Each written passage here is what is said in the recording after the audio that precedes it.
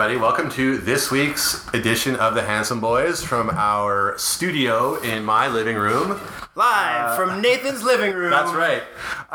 We watched a movie this week instead of two, so, this is just going to be a thing. Sometimes we're going to do two, sometimes we're going to do one. This episode is going to be half as good as the other ones. Yeah, right. But the movie that we watched is twice as good as some of the ones that we have watched. Oh, okay. So that math works out. So that works out. That'll be fine. Chris, how are you doing this week, man? What'd you get up to? Great, buddy. TGIF. A long week of work. We're recording on Friday. It's rare. Got rare a Friday. 3-day weekend coming up. I'm pretty pumped. Nice. You didn't earn it. No, did not earn it. No. Okay. But if they take it away from me, I'll raise hell. I'll blow this place to the ground. Yeah. You work from home. Yeah. Did you play or watch anything of note this week? Well, Nathan, by the grace of the Lords of Kobol and the one true Cylon God, right. Battlestar Galactica has been put up on Amazon Prime streaming. And I was... Been there for so long. Yeah, about... well, no, it wasn't when I went to watch it like a year ago. Oh, really? Yeah. Oh, okay. But I've only been using Prime for like a year, so... Yeah, it's there now, is the important thing. So I picked up from where I left off. I was on episode 4. Fair enough. And now I'm deep into season 2, and shit's real crazy. I'm not gonna say any spoilers, because it seems to be one that like a lot of even sci-fi fans have missed. I asked a few people recently that... Yeah, who are like... like Star Trek and stuff, and... Yeah.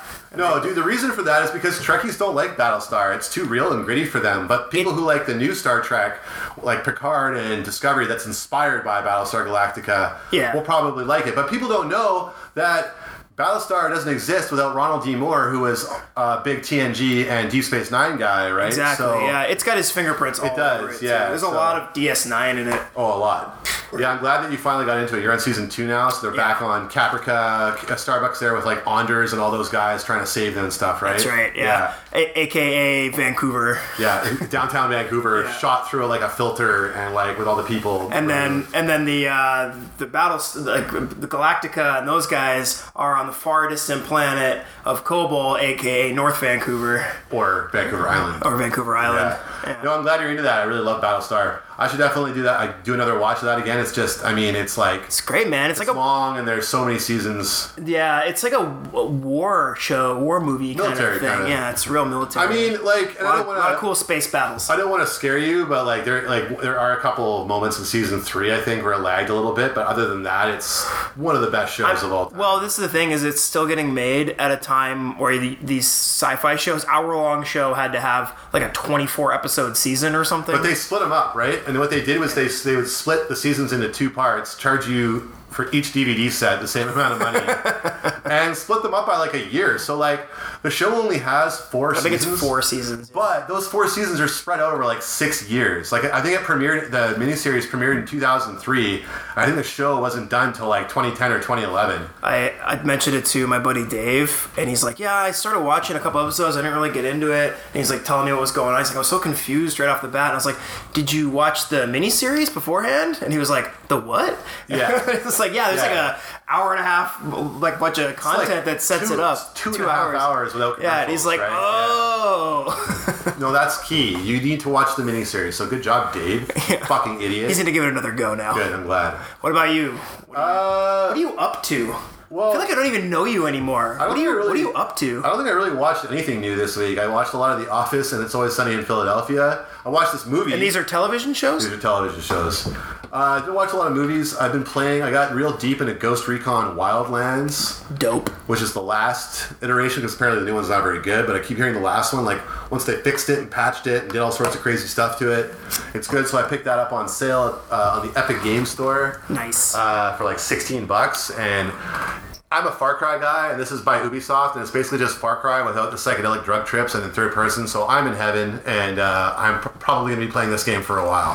What sort of minorities are you killing in this game? Latino ones. It's in Bolivia, so you're fighting the cartel plus their right-wing, ultra-right-wing, military dictatorship government, so you're only killing bad brown-skinned people in this game. Right. And I'm pretty sure at least 2 of the guys on my squad are minorities. Tom Clancy's real careful about that. Yeah, he's, as I understood, was a really, reserved, non-patriotic man. Woke guy. Yeah. But yeah, that's pretty much it for me. I did not have the biggest week in terms of entertainment. We're kind of seeing a dearth in content these days, right? Yeah. So I think we'll have to wait a little while before the new shows come out. There's some shows coming up that I'm pretty excited for. The Boys Season 2. The Boys Season 2 coming back. Umbrella Academy Season 2. So the Orville. Other non-alternative superhero TV shows will be coming out. But I don't really want to talk about that anymore. I want to talk about this movie. So we're going to take a quick break, and we're going to come back and talk about a really strange film that we're going to put on all of your radars. Hell yeah. All right.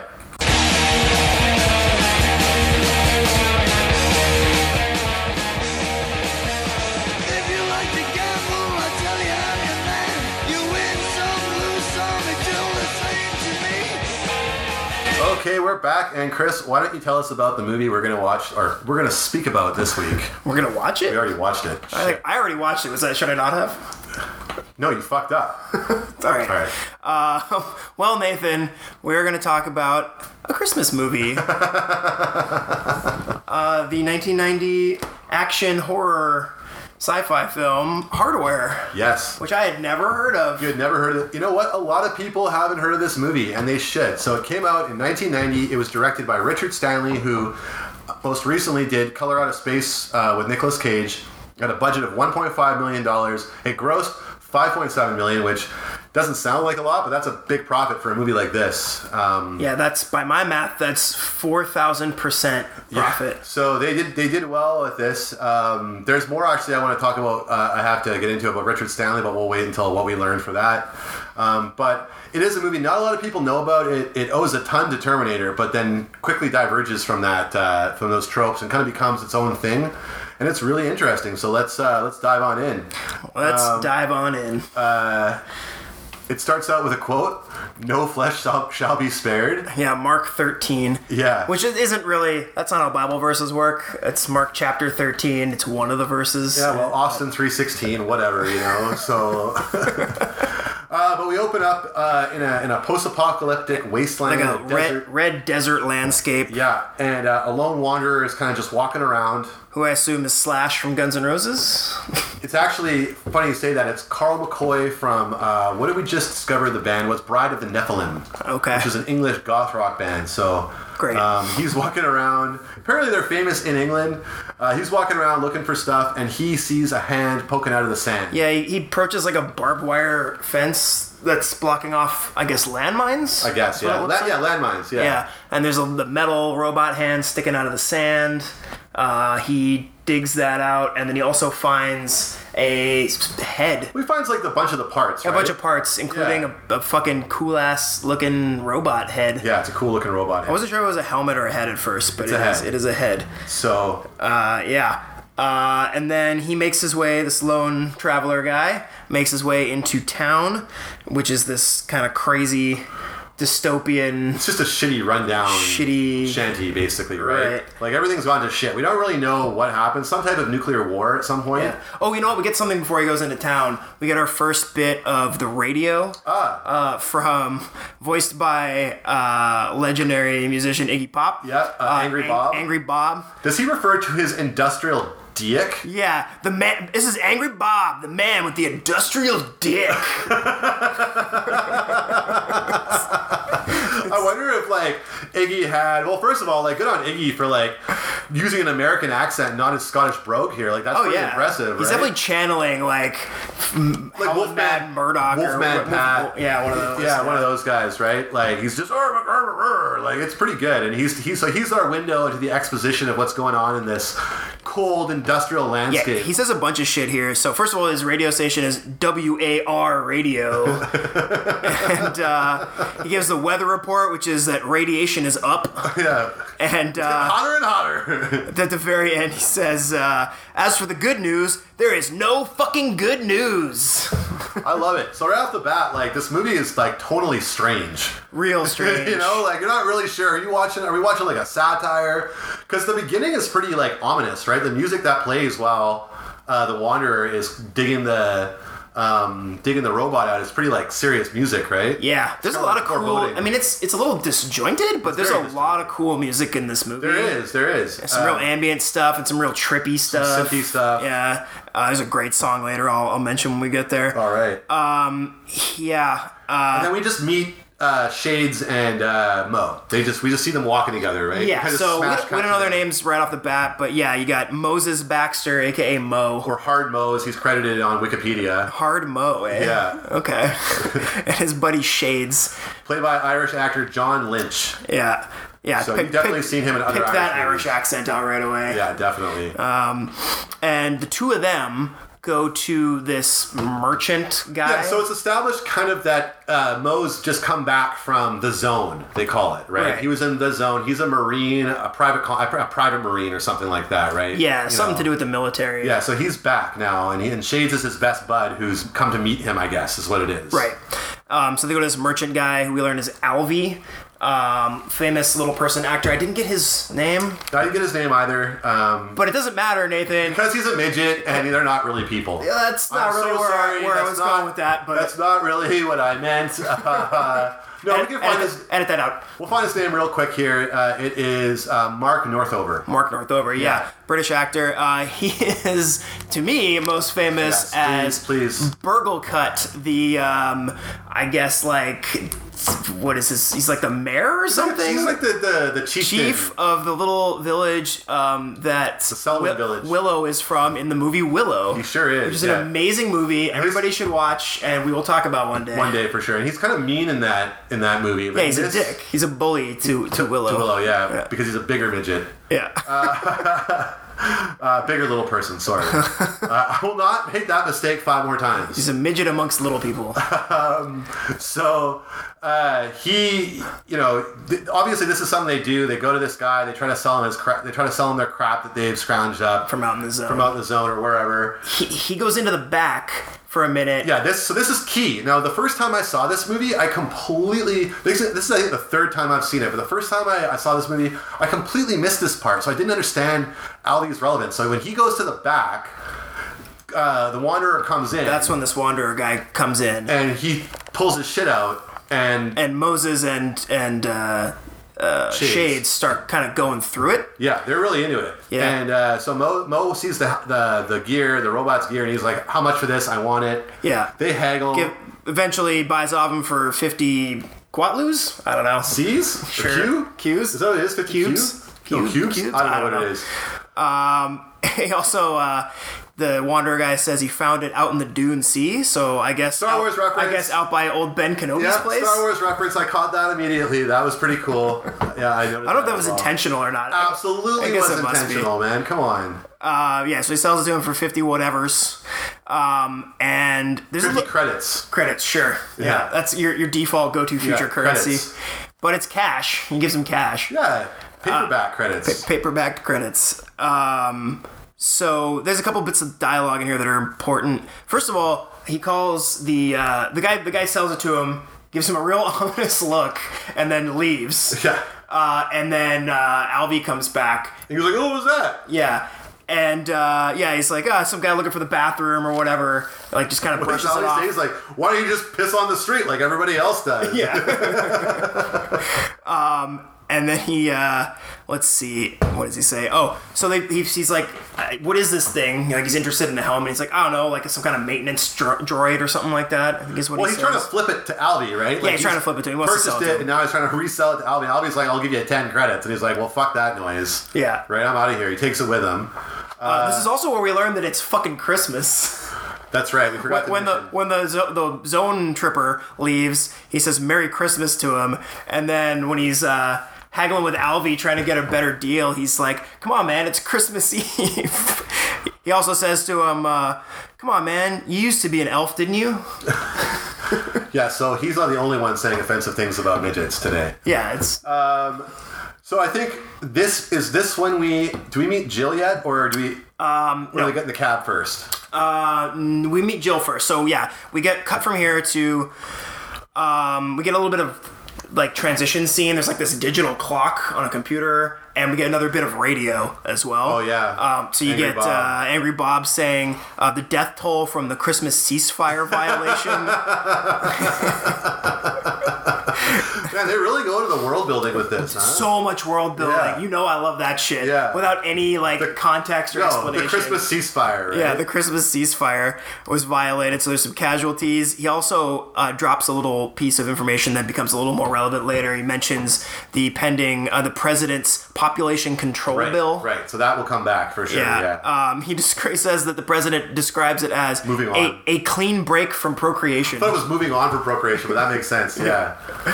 Then we cut to a handsome woman, Jill. Oh my goodness, man, she is a babe. Yeah. Let's not objectify her too much. Yeah, Stacey Travis is her name. Travis. Is she in anything else? Not really, no. I looked her up. Couple things. I didn't recognize her at all. Couple things before this, and then not much after. So she's not doing much in this scene other than walking around her place, looking at her like sculptures. She makes herself some bug tea or something. Is that what it was? Yeah. I thought. Fucking gross, man. It's so gross. What is she drinking the tea? And then she looks like she's enjoying it so much. But I think it's on purpose, right? Yeah. Like there's like 5 or 6 bugs in her coffee. I think that like protein is hard to come by. Sure. In this dystopia. There's some other clues to that reality later as well. So, then we cut back to Mo and Shades taking Lemmy's water taxi. Yeah, so I love this scene, man. And they just they get in this cab that takes them from this one part of the city through a canal to another part. And I just want to know where did they film this, man? They must have found the most dilapidated,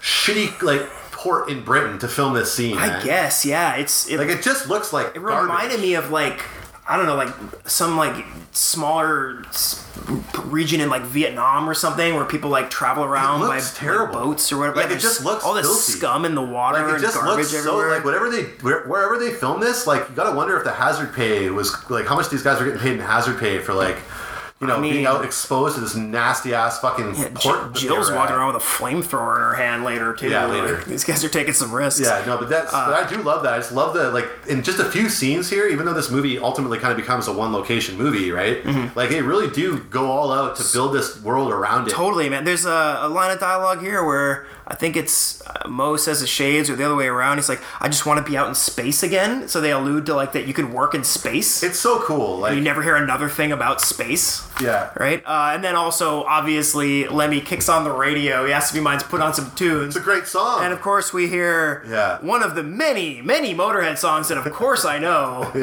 Ace of Spades. It's pretty great. I actually wrote down, I know Motorhead has other songs, but I don't think I've ever heard one. So what do you think it was about this director, where he had these 3 music icons on it? He must just be He must be friends with them, right? Or friends with them. I think that's what it is. I think he's maybe he was a music video director. I was going to say, I didn't check his IMDb, but maybe he directed music videos. Yeah, well, maybe when we take a break, we'll look into that real quick, and we'll use our break for something constructive than just sitting here staring at my TV. Normally when we take a break in the middle, we just stop and we look at each other for 5 straight minutes to kind of get in the zone and sync up. Kiss a little bit.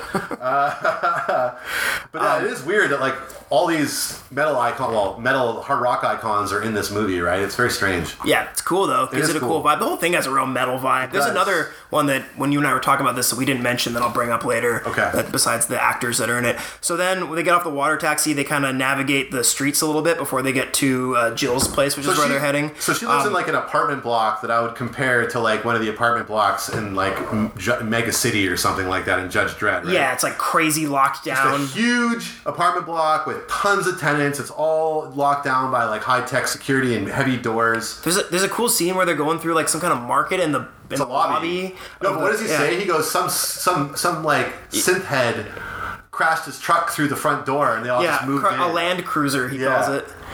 There's one of the things he walks by is a meat merchant who's cutting up this giant mutant fish. Yeah, what does he say? He's a few months ago, this was a respectable, an almost respectable place. Yeah, so now it's a shithole, and we learn that Jill is Mo's girlfriend, or tentative girlfriend, I guess.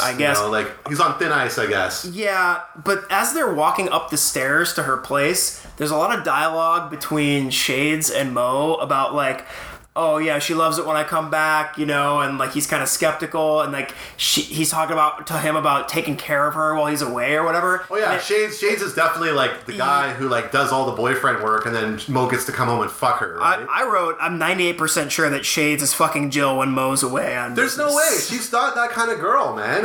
She's very friendly to him. Because it's her boyfriend's best friend. Of course she's going to be friendly, and of course she knows that Shades is secretly in love with her, so she's going to accept Shades' attention while Mo's gone, but she's not going to fuck. Well, you're being very trusting of Jill, and she just hasn't earned that with me yet. Okay, well, fuck. I don't know why you have to default to that. Who hurt you? Oh, it's a bunch of women. So we find out that Jill is like a hardcore fucking sculptor, that she takes trash and she turns it into sculptures that shit together. That nobody wants to buy, apparently. That nobody wants to buy. I think he even says that later. He's like, well, it would help if you sold a piece one of these days or something, right? She's catching him up on what's been going on. She shows him her pet spider, which is actually a tarantula. You better watch out. She might fucking turn that into tea later on. He also, okay, it's a pretty funny thing here where Mo makes a blowjob joke about the spider. She's like, describes her, he's like, yeah, just sucking all the life blood from its prey or whatever, and she says she just sucks him dry, and he's like, oh, I got something you could suck dry or something like that. Oh, Mo. And then in a beautiful twist of comedic irony, Mo then gives Jill head. He gives her the robot head. So we do see, yeah. So he gives her. I'm gonna get out of here. So she's actually like, didn't even really want to let him up, right? She kind of like rolled her eyes and was like, okay, fuck, fine, come in, right? Yeah. And then he gives her the robot head, and she's just like, all is forgiven. Yeah, you can stay. Yeah, right. Like she's just like, I'm gonna fucking build something cool with this, right? That's the key to her heart. So Shades pieces out, poor Shades. And like, oh my god, so the way that he's leaving, so they're like making out hard, and then the camera just pans down a little bit to Shades. They just ignore the fucking guy. Yeah, and then he like turns around and leaves slowly. Slowly backs out. Oh man, I felt so bad for him. Yeah, right? It was really funny. Really rough. I noticed that as well. And then they fuck. Yeah. Then we have a conservatively 45-minute long fuck scene. And this is when we get introduced to one of the other main characters in this movie. Harvey Weinstein. Well, no, you saw his name in the credits. Oh, he wasn't an actor in the movie? No. Okay. So, spoilers. Please don't let this deter you from watching this movie. This was a Weinstein production. Yeah. But who you're thinking of is... which is a bummer to me because I don't really like the movies he produces. I really only align with his personal views on sex, but... Jeez. As a producer, I don't know. This is actually not Harvey Weinstein. This is an actor named William Hootkins, who people are going to remember as Porkins from Star Wars, or as Lieutenant Eckhart from 89 Batman. Remember, Eckhart, think about the future, and he shoots him, right? I can't believe that's Porkins, man. Yeah. When he told me that, I was like, he just died recently. He died like last year. Really? Yeah, the late great William Hootkins. So he is, I guess, like he's in the same building, but I guess it's like a wing, like another wing, so he can see across from his into hers with this like Jill's apartment. To Jill's apartment with this hyper realistic or this hyper high definition like infrared camera, telephoto, like camera. And he's watching them fuck, buddy. Like, and we're gonna spend some time. Yeah. In this so moment. do you have? I'm assuming you did. Write down some of the shit that he says while he's watching this. Oh, you bet I did. Newly reunited couple fuck the shit out of each other. Yeah, he just is like. It's just being gross, like, oh, fuck yeah, ride that big cock. Yeah, you like that, take all that take all of that big cock. He also says at one point, squeeze that tube, which is just, I've never heard that before, and it grossed me the fuck out, I gotta say. No, that's really fucking gross. They also show his apartment, and he's got, like, pictures of her all over the walls, and, like, her shoes, different, like, Are those her shoes? They must be. They all look different sizes. I thought that he had, like, children's shoes there, too, and he's just, like, an all-around fucking pervert. Maybe that's it, because I thought so, too, but I just figured he was obsessed with Jill, specifically. I mean, that's also clear. He also, there's Christmas music playing in the background while he's jerking off to Jill from his apartment window. It is gross. And he's disgusting, right? Like, they give him, like, sores and pimp. Yeah, he's like, his lips are cracked, and he's, like, licking them all the time, and they show it up close. He's also wearing 2 latex gloves. Because of COVID in the future. Yeah, exactly. Yeah. It's just being safe. That's unrelated. Yeah. He's also got a bunch of test tubes in there, which I don't know what that's about. I think they just, like, they just told the props department, like, we need to creep out this guy's apartment by like 1,000 more times, right? Like, don't fucking, don't skimp out on the creepy imagery. He's got a whole thing going on. So wait, hang on. He also, my favorite line of all that he says is after they're done fucking, they cut back to creepy guy again, and he says, "Fucking bitch." God, I love you. It's quite unsettling, this scene. Yeah. And this is really when this movie kind of kicks into gear, right? Because up to this point, like, when the first time you watch it, you're kind of like, all right, this is all right. It's kind of cheesy. Like, it's kind of rocky at this point. Yeah. And then you're like, what is this new element? And then you're like, whoa. Like, it just amped it up, like, really fast. Yeah. So we cut to them in bed. So they're in bed. So she wakes up. And, like, while he's asleep, just decides to disregard his sleep completely and just starts fucking, like, building, just starts polishing up this head. She gives it, like, an American flag kind of, like, skin. There's a few things, couple few things out before that I think are worth mentioning. But yeah, we got to get to that's coming up right here. So first of all, there's a funny scene. Shades. Yeah, Shades. Something happened with Shades and Albie. One thing that happens is when they cut back to Jill's apartment after they're done having sex, they're laying in bed, and Mo says to Jill, like, as they're like cuddling, he's like, "God, I love you, Jill," and she says to him, "So," and then he like immediately like turns over to face the other way in bed and curls up in the fetal position. That was just so funny. Jeez, I don't remember that part. Poor Dylan McDermott, man. Yeah. And then we cut to Shades dropping acid in his apartment. That's right. So Shades is not having a great time, and he's decided to deal with his, depression here by dropping acid. Yeah. Or some kind of drug. He says the name of it later. Some kind of future drug, I think I wrote it down. Yeah. Then, like we say, we cut to Alvy for a second as well. So he's punching away at a computer. So he wants to figure out what this thing is, right? That Mo had, and he figures out it's a Mark 13. It's a military unit. Yeah. And he starts learning more and more about it, right? And it's a biomechanical, auto-independent, artificially intelligent life form known as the Mark 13 project. Yeah, so like these things, they're smart. They think, they kill, but they do not love. But they're incapable of love. Yeah. They're programmed to feel pain, though. Why was I programmed to feel pain? So Albie's doing this. We cut back to Jill. She's fucking... Yeah, what'd you say? So she gets up in complete disregard? Yeah. This guy who just got back from the zone, he probably is finally sleeping in a proper bed for the first time. She just wakes up in the middle of the night and starts fucking welding. This bothered the fuck out of me, too. Really bothered me, what is your problem? He's sleeping, asshole. I've almost broken up with women who have treated me this way, man. Like, for real. It's a sign of a sociopath. I really think it's just totally unnecessary how she does this. But I guess having what you just told me is like, "I love you, Jill," and she's like, "Yeah, well, go fuck yourself." Yeah. Or something to that effect. I kind of get it. So before she does anything with the helmet, she does two hilarious things that we have to talk about. Okay. One is she goes to her fridge. Which is... I love future fridges. God, I love a future fridge. Yeah, a future fridge is it's a window into what people think that the future's going to be like. I immediately pause it. What's in there? What's in the fridge? What's going on in that fridge? I noted two things, and I don't usually do this. I'll note one, and then you can note the other. So she has a couple cartons of what they call Synth-milk.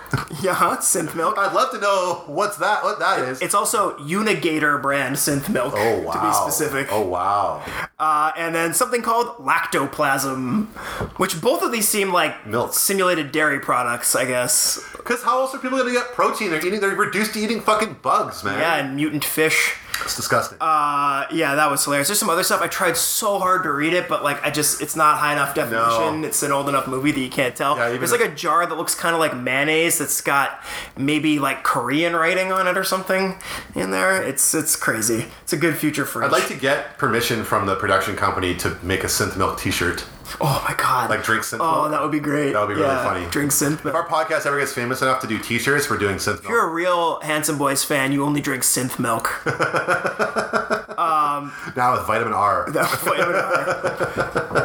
Jill also does a little channel surfing before she gets to work. Oh yeah, I love the fact that she's a TV junkie. I don't know why that makes me happy. Nobody predicted streaming in the future. No, it's all just TV channels. Still getting broadcast. To be fair though, dude, it's 2020 and I still have people calling me up and ordering cable. Yeah, fair enough. So yeah, channel surfing is still an option. So maybe she just doesn't have like a PVR.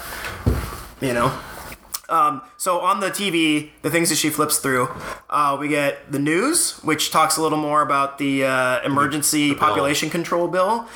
We get what appears to just be some kind of porn, some kind of spanking porn or something. And what I could only determine as a cooking show where somebody is cutting up one of those giant fish that we saw earlier in the lobby. That's right. And most importantly, a Gwar music video. Yes, Gwar. Right, that was Gwar. I was going to ask you about that. I don't know if the song was Gwar, but the video was absolutely Gwar. So we're dealing with a guy here, Richard Stanley. Like, he must have been a pretty cool fucking guy when he made this movie, man. Like, holy shit. Yeah, this movie's got style. I got some shit to tell you about this guy, and you're gonna. I think you might even already know it, so I'm probably just reminding you, but you're gonna like it. Awesome. So she starts welding, and this is another part that we have to note this. So as she's welding and making noise, we cut to the Chinese family that lives below her, and the Chinese mom is like banging on the ceiling with her broom, like, shut up! It's fucking 4 o'clock in the morning. Why are you doing this? It's like 4 a.m., right? Yeah, right. Like, we're not that late yet, because I guess this whole thing takes place over the night, right? But it's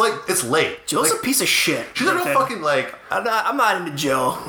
Not yet, anyway. Yeah. Right? At this point, I don't really like Jill. She's kind of rude to Mo, but we don't know how Mo left, right? Like, it sounds to me like he kind of just got redeployed and just pieced out on her. I mean, Mo's no angel himself. No. He's kind of a dick too. So the Asian neighbors are important for later. So, and then we cut back to Jill, and she's got the head. And what does she do with the head?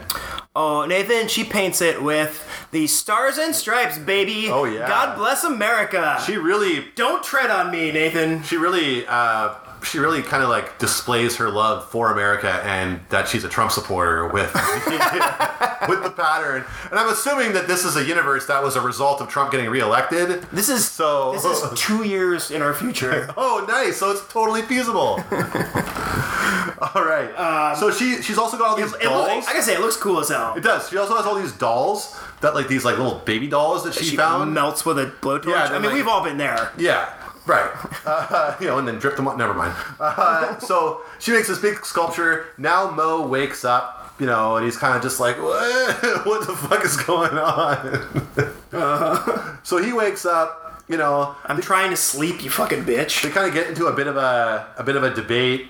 He's complaining about her being on welfare and not selling her sculptures. Yeah. And then she's like, yeah, well, you're a dick. You just left me. You're lucky I let you in here at all. They talk about the baby bill a little bit. Right. And then he says, like, she's very, like, cynical. Like, Jill's very bitter, right? Oh, yeah. And I mean, you can't really blame her. Like, I mean, you can in a way, I'm sure, but if you think about her character, like, she's this beautiful woman who's kind of by herself and has to, like, essentially isolate herself to this apartment or she might get fucking raped and murdered, right? I feel like maybe whoever wrote this movie or directed it had, like, this is based on, like, maybe an ex that they had that was, like, some kind of avant-garde, protesty type artist that was, like, welding shit. I think so. Yeah. I think so, yeah. Very unloving. So, and at the same time now, Alvy is figuring shit out, and he's kind of scared, right? He's kind of like, this is not good. I just let Mo walk away with a really dangerous killbot. Killbot. It's a killbot, basically. It's a major killbot. It's a major killbot. So he phones Mo, and he's like, Mo, you gotta come down here. And Mo's like, yeah, whatever, fuck.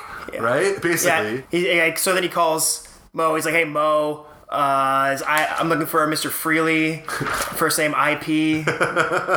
Is there an IP Freely?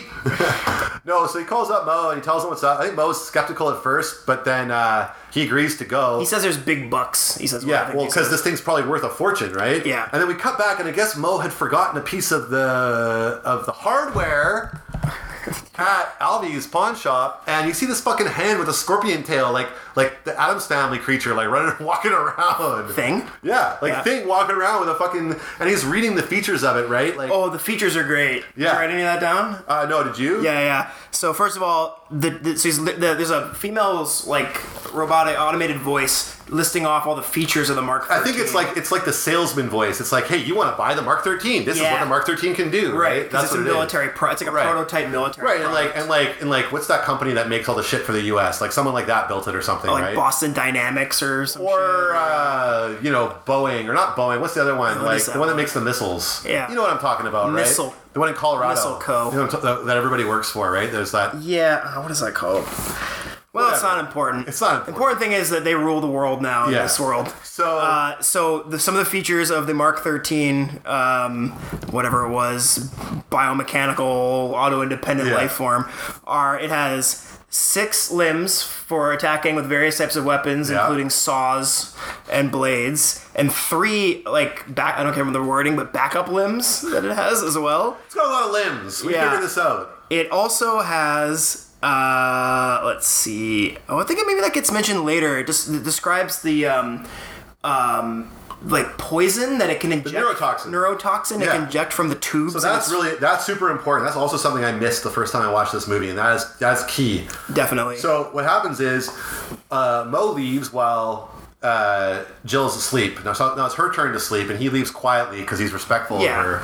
And goes to Alvy's to see what's up. In the meantime, Alvy has been stung by this hand thing. Yeah, it injects these little tubules out of its syringes out of its fingertips, and it gets him in the neck. Yeah, and then I must not have written it down, but it describes the effects of it. So you go crazy first. It kills people within seconds, and the target will even enjoy the feeling. You hallucinate with euphoria before you die. Yeah, it's obviously its chemical compound is related to the gas from '89 Batman that Jack Napier. That's right. Sprays people with. That's right. Porkins brought it with him from the set. Before Mo gets to Alvy's, we get a great scene where the Porkins calls Jill. Right. Okay, so take us through this call, because it's really fucking gross. It's great. He doesn't call. He shows up because he's on the video. Not yet. He doesn't show up yet. Well, because he doesn't show up yet. Yeah, you're right. So, he calls her, and she answers, and he's just saying a whole bunch of creepy shit to her. About bum sex. He says, if he says he's Mo, he's like, hey, it's Mo. I decided to come back, baby. You should let me up or whatever. We should. I'm ready to go again. It's like I think we should try it up the butt this time. What do you think about that? The old Hershey Highway. Take the Hershey Highway. What about string of popcorn? I put a string of popcorn up your ass. I'll pull it out. One kernel at a time. How's that sound? Wow. Take a trip down the Hershey Highway. Yeah, he is really. I also noticed that she's been smoking this whole time, and at first I thought they were cigarettes. They're joints. Yeah. She's just, no wonder she's so fucking shitty. She's just baked out of her tree all the time. They're in a actual pack. Cigarette pack. Yeah, what a prediction of the future. Yeah, you get that now. They're actually called Major Good Vibes. Yeah. I think that's hilarious. So, she's been getting these crank calls for a while now, right? And I think that she calls security, and the security guards are like, there's no one there's not much we can do, right? Yeah. So she also watches TV again for a second, and we get a commercial for radiation-free reindeer steaks just in time for Christmas. Wow, that sounds disgusting. We do now, I think, cut back to Alvy, or Mo's getting to Alvy's place, and Alvy's dead, and some of it got recorded, so you can actually hear Alvy going through his euphoric insanity before he dies, which is pretty creepy. Yeah, totally. Yeah. So he figures this out. He finds all the pictures of the Mark 13. Mo realizes, oh shit, I made a terrible mistake. So he tries to call Jill. She's not answering. But meanwhile, at Jill's place, though, the machine is starting to assemble itself. So that is so cool. Well, that comes up in the description of the Mark 13, is that it can self-assemble itself from any power source, including the sun. So it just basically starts to reassemble itself back at the apartment. So he's super freaked out. He calls Shades. I love this scene. He calls his best bro, and he's like, "There's the situation." Yeah. And Shades is so fucking high. He's like, "Mate, I'm fucked." Yeah, I don't know what he says, "I took that. You remember that tab of whatever I was saving?" Yeah. He says 2 really funny things here. He says his heart feels like an alligator. I thought just a really well-observed acid trip line. Oh, man. And then at the end, he also gets real into this moth that's on his window. Yeah, he's trying to get his shit together. He's trying to put his pants on, and he's trying to get clothed, and he's just fucking falling down. It's very funny. His face. Yeah, he's basically Mo's trying to get him to go check on Jill before he can get back there. So Jill is asleep and gets woken up violently by the Mark 13 attacking her. Yeah, when it was assembling itself, it's not complete yet, but it got it got some legs. It's got a saw arm going on. It got a saw on its arm. Yeah. It's got its little tubules full of poison all ready to go. It fucking saws into her bed and attacks her. She runs away. It doesn't chase her, I guess. She's like hiding on the other end of the apartment. I feel like it's kind of, because they're intelligent, right? I feel like it's kind of hunting her. Like it's fucking with her a bit. Like it wants to kind of hunt her a little bit. I also read it as like it's not fully like operational yet. Like it's still kind of piecing itself together, figuring it's definitely itself out. not for the strength for the movie to go on. It can't kill her right away. So for whatever reason, it doesn't, right? So right when this happens is when Porkins shows up. Oh, he sure does. And this has got to be, in the history of movies, one of the most unsettling scenes in the world. So amazing. He says he's just checking in. Yeah, just checking it. He also just immediately like gives up shows his hand, and he's like, I've been watching you, and like I know you, I'm your neighbor. He identifies himself as the reason that he knows her is because he installed her security system for her when she moved in, and she was nice to him. And gave him a cup of coffee. Him a cup of coffee and all this stuff. And she's just such a bitch. She's like, I don't remember you. Yeah. He introduces himself as Lincoln Weinberg Jr. So Harvey Weinstein. Like, come on, this can't be a coincidence. No. Stanley must have had a bad experience with one of those brothers, man. Yeah. It's like the way that like a lot of the SNL it's like graduates put fucking Lorne Michaels and everything. Yeah, exactly, right? And also, in Entourage, Maury Chaykin, the Canadian actor, played Harvey Weingard, which is like the same guy, kind of, right? Okay. So, man, they like taking stabs at these guys. So this guy looks hilarious, man. He's wearing like a Hawaiian shirt and shorts, and a ponytail, and sandals. He looks exactly like you would imagine. Yeah, like a fucking gross perv would, and he has the gloves on still. He still has, still has the COVID gloves on. Nobody else in the world does, but he's got these clear latex gloves on. It's bizarre, man. So weird. It's like, are you a stock boy at a grocery store? Is that why you're wearing those? Like, what's going on here? Yeah. So basically, she lets him in. Probably because she's scared. He lets himself in. He hacks the door. And the door closes. Right after. Shit. Yeah. Yeah. And then she explains to him that this robot tried to kill her. And he's like half not interested in it. He's more trying to like... He thinks that she's just talking shit, so he'll leave. Yeah, because she says like, oh, I have a boyfriend. He's asleep in the other room. Like... But he knows that he's gone. He watched him leave, right? So... he does a couple of great things here. The song? Yeah, she says... He's looking around for the main computer or whatever so he can fix the door lock. So he can override it. Override it or whatever. Because he says he knows all the passwords and codes because he built the system or whatever. Yeah, right? and she says, like, to keep talking so he can tell where she is because the lights are all out at this point, right? The robot shorted out the lights. And he's got the torch. And then he keeps trying to talk and she's, like, getting really annoyed. And he's like, do you want me to sing? And she's like, I really don't care. And then he sings this song, the Wibberly Wobberly song is what I called it. It's fucking weird. It's so weird and crazy. At the very last line, too, he goes, it's like, and the Wibberly Wobberly girls. And then there's silence for a second, and he goes, I made that up. Yeah, obviously, you fucking weirdo. Duh. And this is at the point that in the movie that I wrote, okay, he's starting to win me over.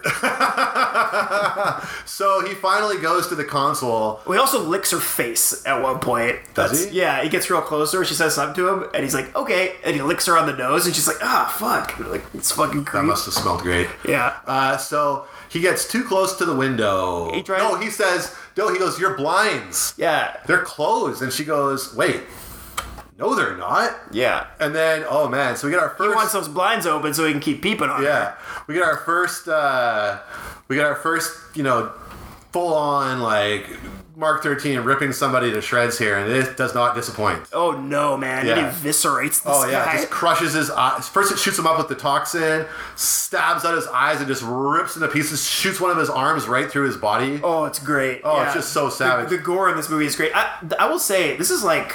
halfway through the movie. It does take a long time to get going. But it's worth it, and you're not really bored the whole time because I think because of the world building. I agree, yeah. So, also, there's a great scene here where when it's chewing up Porkins, the Chinese tenant underneath hammers still banging on it. Broom on the ceiling, and she goes, shameful, not even married. Yeah, not even married. Basically calling Jill a whore. Yeah.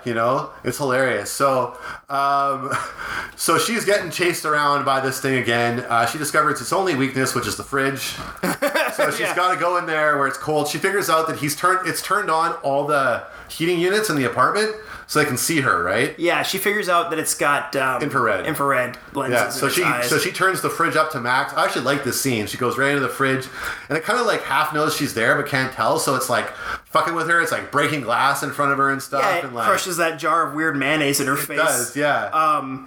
Also, during this, we get, I guess, a little explanation of why nobody's been watching the security door, which is the security guy. You cut to the security guy for a second, and he's playing chess with the other chief of security guy, who is a older, like a 60-year-old Jamaican guy wearing football pads. Yeah, they're all wearing the post-apocalyptic, sports equipment that indicates that you're an authority figure. Yeah, your standard fucking Mad Max wastelands. Exactly, right?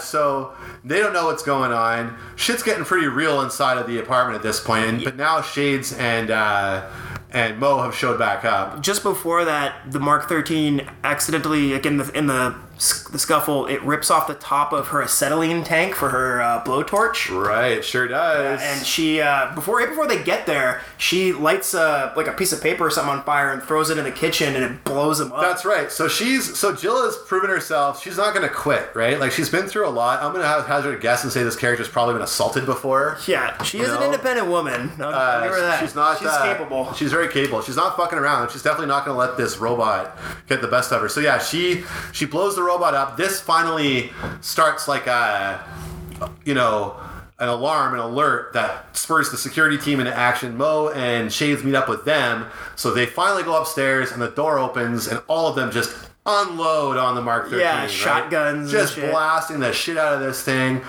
pushing it back further and further. The classic movie trope is they shoot so many times it flies out the window. Yeah. Also funny here is just before they show up, some more wild music. I think you probably noticed this one. It's like this super synthy, like future jazz bass lick. It's and good. I was real into it. I rewound it just so I could listen to it again. It's super fun. But yeah, like you said, they blast him out the window, the Mark 13. Oh, and she's all fucked up too. Things get weird. Like, we should remark that she is she's all fucked badly injured. Like she's burned now. Her hands all cut up. Her arms been sliced open by the Mark 13. There's some gruesome scenes in here, not just from the Mark 13, but from like her Die Hard style, like stumbling around in glass. That's a little bit later. Yeah, there's a lot of that in this though, like close-ups of people getting their hands cut on glass or whatever. Yeah, so so this is sort of where everything kind of, unravels. So they think it's dead. They do the rookie mistake of going outside to check on it.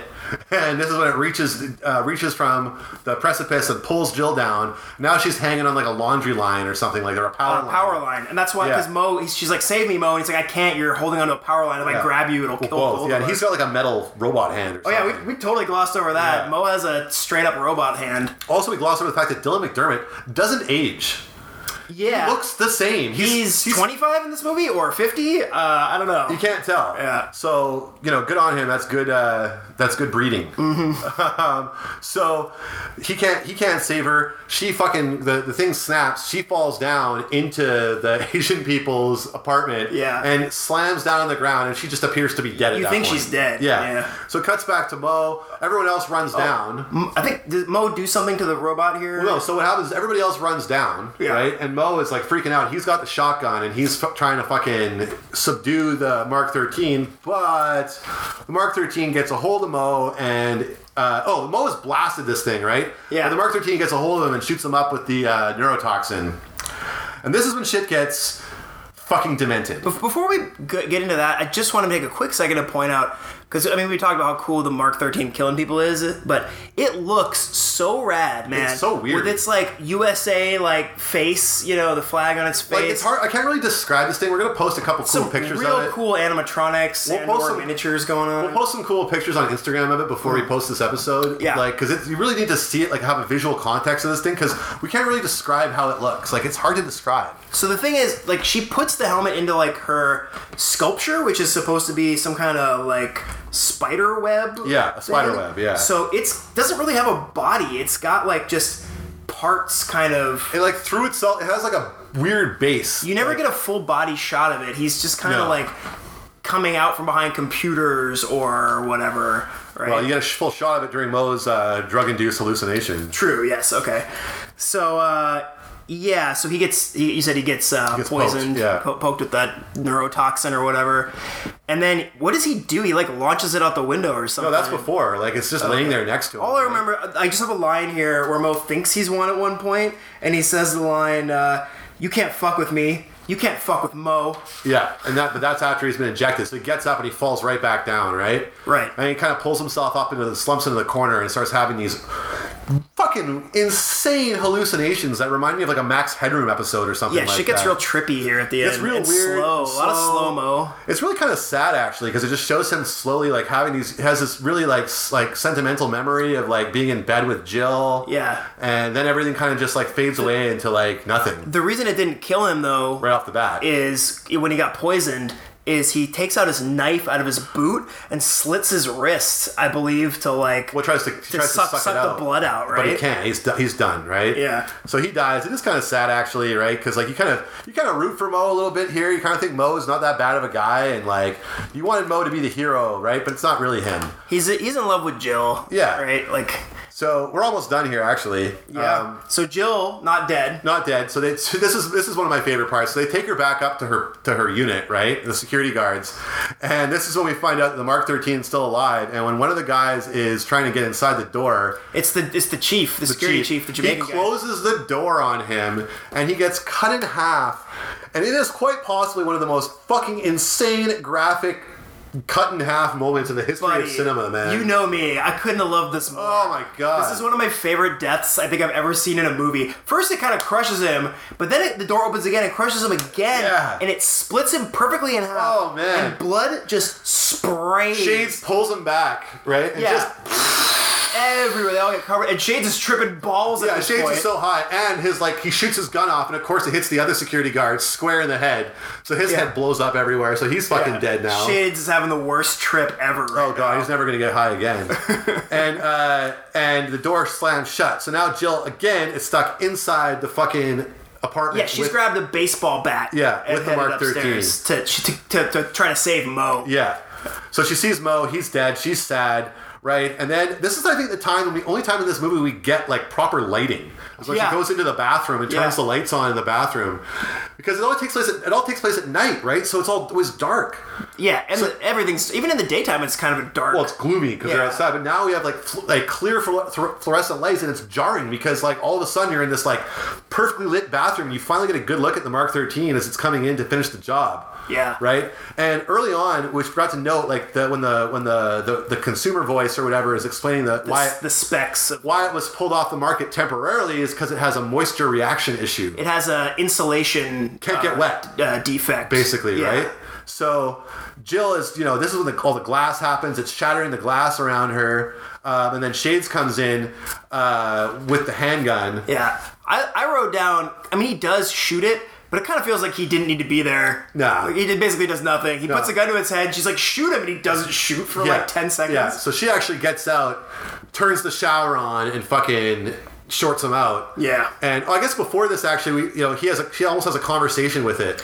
Oh, yeah. Bumblebee or something. Kinda, right? like Bumblebee, where he's talking to her through the voices that he's recorded. Sound bites. And it's almost asking her to kill it. Yeah. It doesn't want to be alive. It's not feeling this whole thing, right? Yeah. Yeah, and it's also why are you doing this or whatever, and it says something like, complete mission. Because this is what I do. I kill, right? Yeah. It's a kill bot. Yeah. So she finally... I don't know no better. Yeah, so she finally sprays it down, bashes it to fucking pieces with the baseball bat. Yeah, and breaks the bat on it. Yeah, and her and Shades are the ones who live. So now Shades fucks her.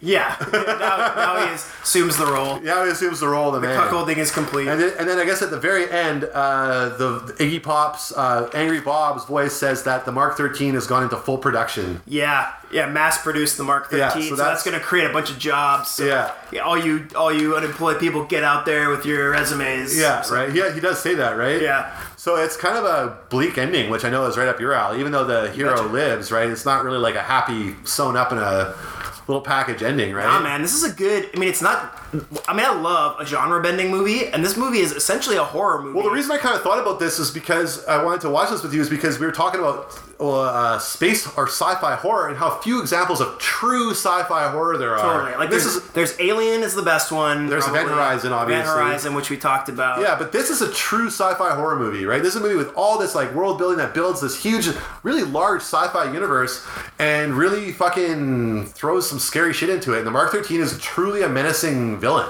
Yeah, what a huge world built in a 90-minute, essentially, horror movie. In a $1.5 million film, right? Like, They did so much with so little. A lesson in world building. It really is. Say. Like, Star Wars did it, obviously, but Star Wars was a massive movie with a huge budget. Well, the first one didn't have the biggest budget. I guess, but... Bigger than this one comparatively, right? For sure. Yeah. And meanwhile, this is a small movie by, all accounts. Any stretch, yeah. Right? So...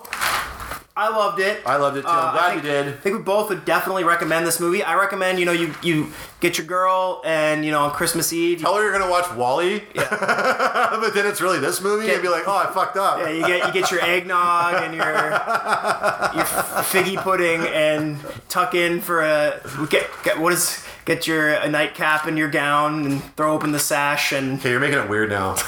Yeah. It's a Christmas movie, is what I'm saying. I give it 5 telescopic lenses out of 5. It's funny that's the angle you went, because I'm gonna give this 5 pieces of popcorn out of 5. Oh wow!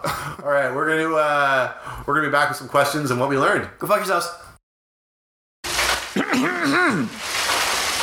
I'm a man of few words. Any questions? All right, we're back with some questions. Chris, do you have any questions for me this week? I have a couple of questions.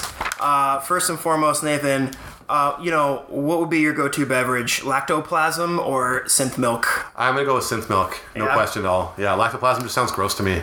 I don't like plasm in my food. I think I could dissociate myself from what's in it by the future name of Lacto-plasm. So I think I'd be the Lacto-plasm guy. I don't like fake... Like, I eat a lot of vegetarian, but I don't like fake meat, like tofurkey. Like synth turkey? So I don't really think I want the Synth-milk. I'm a Lacto-plasm boy. Whatever. Wither away and die. See if I care. I'm going to get your essential vitamin R's. Get your vitamin R from it. Okay. And then...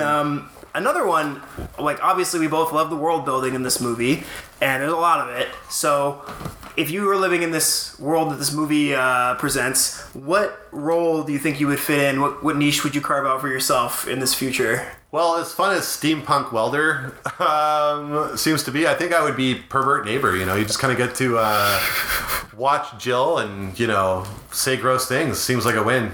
I mean... Yeah, it's hard to argue with. There's not a lot of money in the welding sculptures as we know. business. So, as Mo points out, I'm going either water taxi driver. Oh yeah. Or I could do the cooking show where you carve up the mutant fish. Fair enough. You are an excellent cook. Thank you. All right.